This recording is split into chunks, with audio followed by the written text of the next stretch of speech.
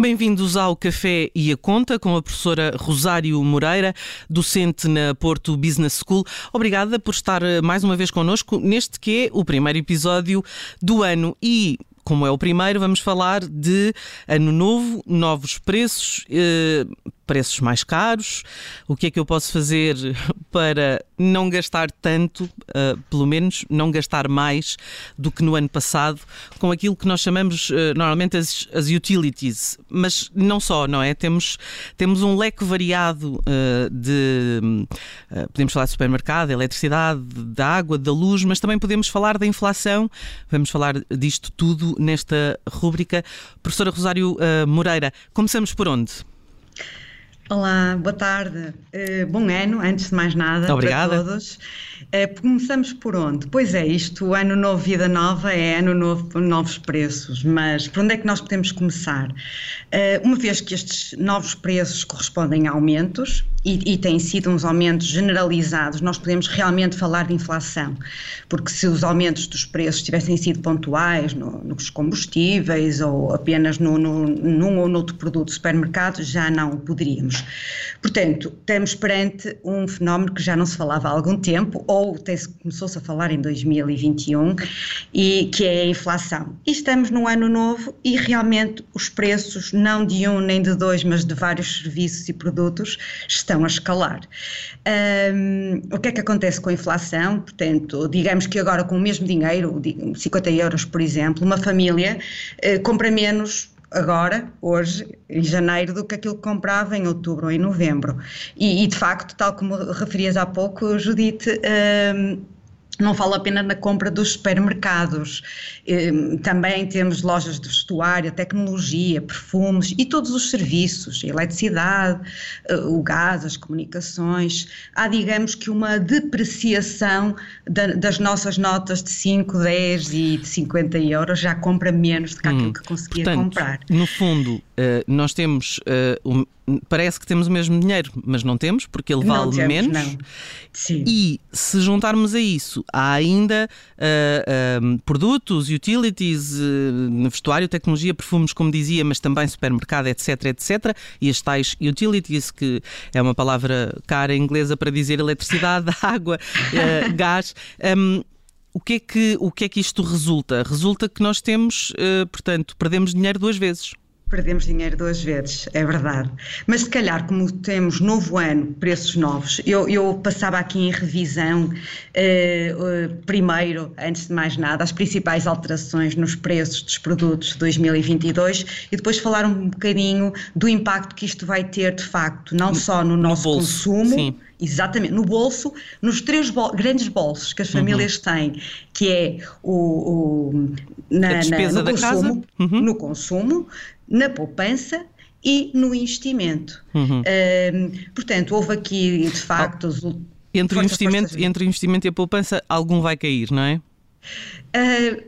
Podem não cair os dois, podemos conseguir mesmo assim ainda ter poupança e o investimento. Agora, entre a poupança e consumo, aí sim é que algum vai cair, porque são faces de moedas, faces diferentes da mesma moeda, não é? Se consumo não poupo, se poupo não consumo.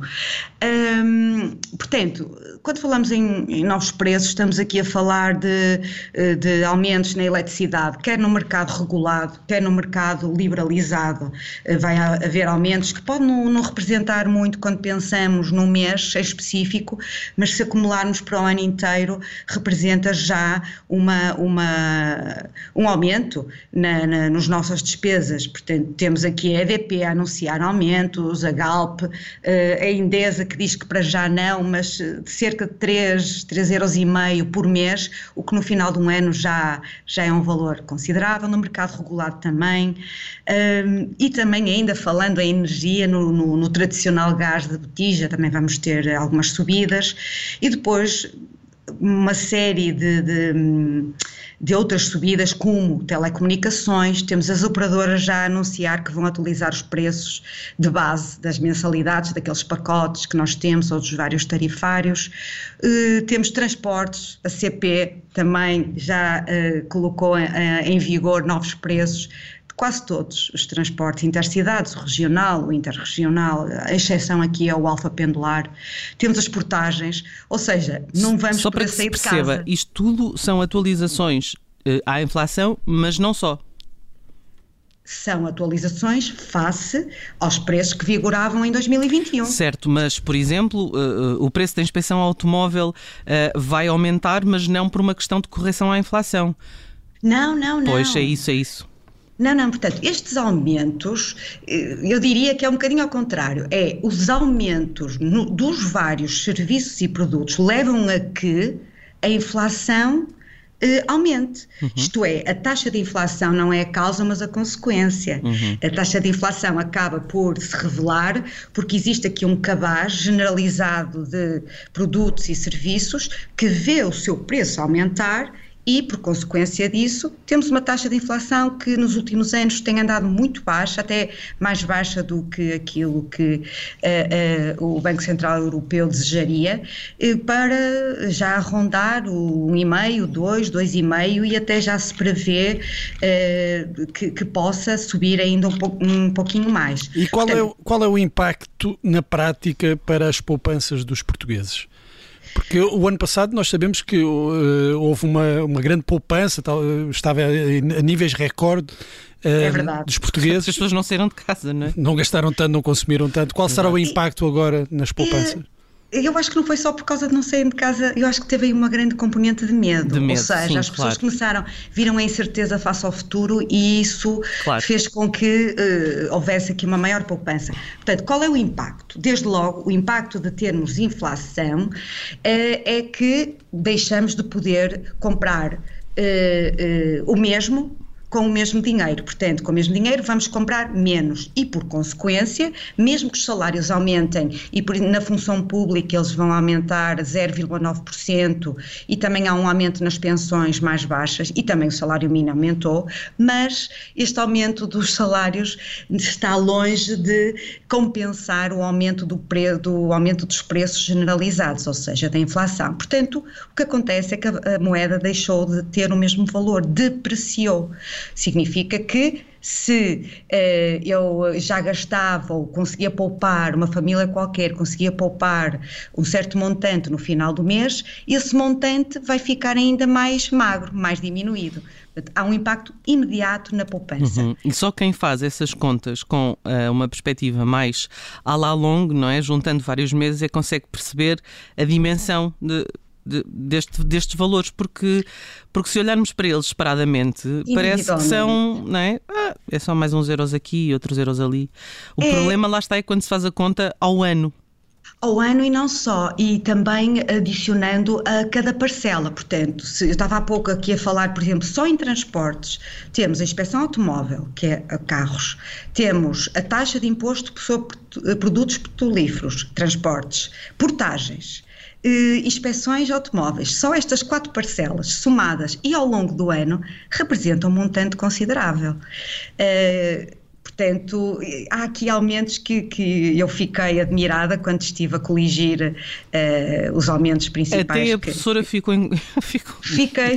Fiquei um bocadinho assustada até, porque de facto nós não temos vivido isto nos últimos anos. Portanto, os preços têm-se mantido ao longo de vários anos relativamente estáveis e de facto começar a ver que até o vestuário, há aqui um relatório da McKinsey que refere que vai aumentar cerca de 10%, o vestuário, o IMI para compras de novas casas e depois tudo o resto que é do nosso dia-a-dia, o pão, o leite, a fruta, os legumes, a carne, ou seja, as comissões bancárias, as despesas com cartão de crédito e débito. Bom, então, para não ficarmos aqui todos numa choradeira pegada, o que é que nós podemos fazer para tentar compensar isto um pouco?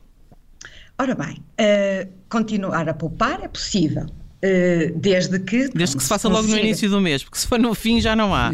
Desde que se controle um pouco as suas despesas, portanto fazer um orçamento sobre aquilo que se pode realmente gastar, renegociar uma série de contratos, portanto olhar bem para as principais despesas que tem e tentar renegociar alguns desses contratos.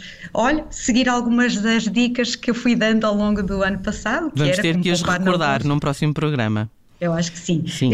Eu só não queria ainda deixar terminar este programa sem referir que as outras duas componentes, portanto, eu referi o consumo, a poupança também, a inflação implica que a poupança poderá ser menor, e a nível da poupança há ainda um fator que eu gostava de chamar a atenção ao ouvinte, que tem a ver com o facto de aquilo que eu poupo, há uns anos atrás ou no ano passado, quando eu fosse resgatar, valia o mesmo ou um bocadinho mais, por causa das taxas de juro. Agora com a inflação não. Nós poupamos 100 e quando vamos resgatar, naqueles 100, nós em termos de poder de compra podemos só ter 90 ou 80, porque com a subida dos preços, os 100 de hoje já não compram os 100 ou os 105 nos próximos 2, 3 anos em termos de investimento. E por isso é que eu acho que vale a pena o ouvinte considerar alguns produtos que possam ter algum risco, por exemplo, investindo, sendo um bocadinho mais ambicioso, com cuidado, com o apoio de especialistas da parte do investimento e também ter o próprio banco a aconselhar-nos. E há aqui alguns produtos interessantes, nomeadamente os fundos de investimento, ou até alguns que estão cotados em bolsa, como são os ETFs, os Exchange Traded Funds, com cuidado porque comportam risco. No entanto, o risco que tem associado acaba por, se calhar agora, valer um bocadinho mais a pena, porque um investimento sem uma taxa de juro representativa vai representar um desinvestimento, portanto vai-se perder dinheiro. Claro. Professora Rosário Moreira, muito obrigada por ter estado connosco num Café e a Conta. Para a semana há mais, claro, e para a semana então somos capazes de ir a essas dicas para combater de alguma forma que seja eficaz esta perda de poder de compra que vamos sentindo ao longo deste ano e que já estamos a sentir neste início do ano. Até para a semana então. Até para a semana. Deus, até para a semana. Até para a semana.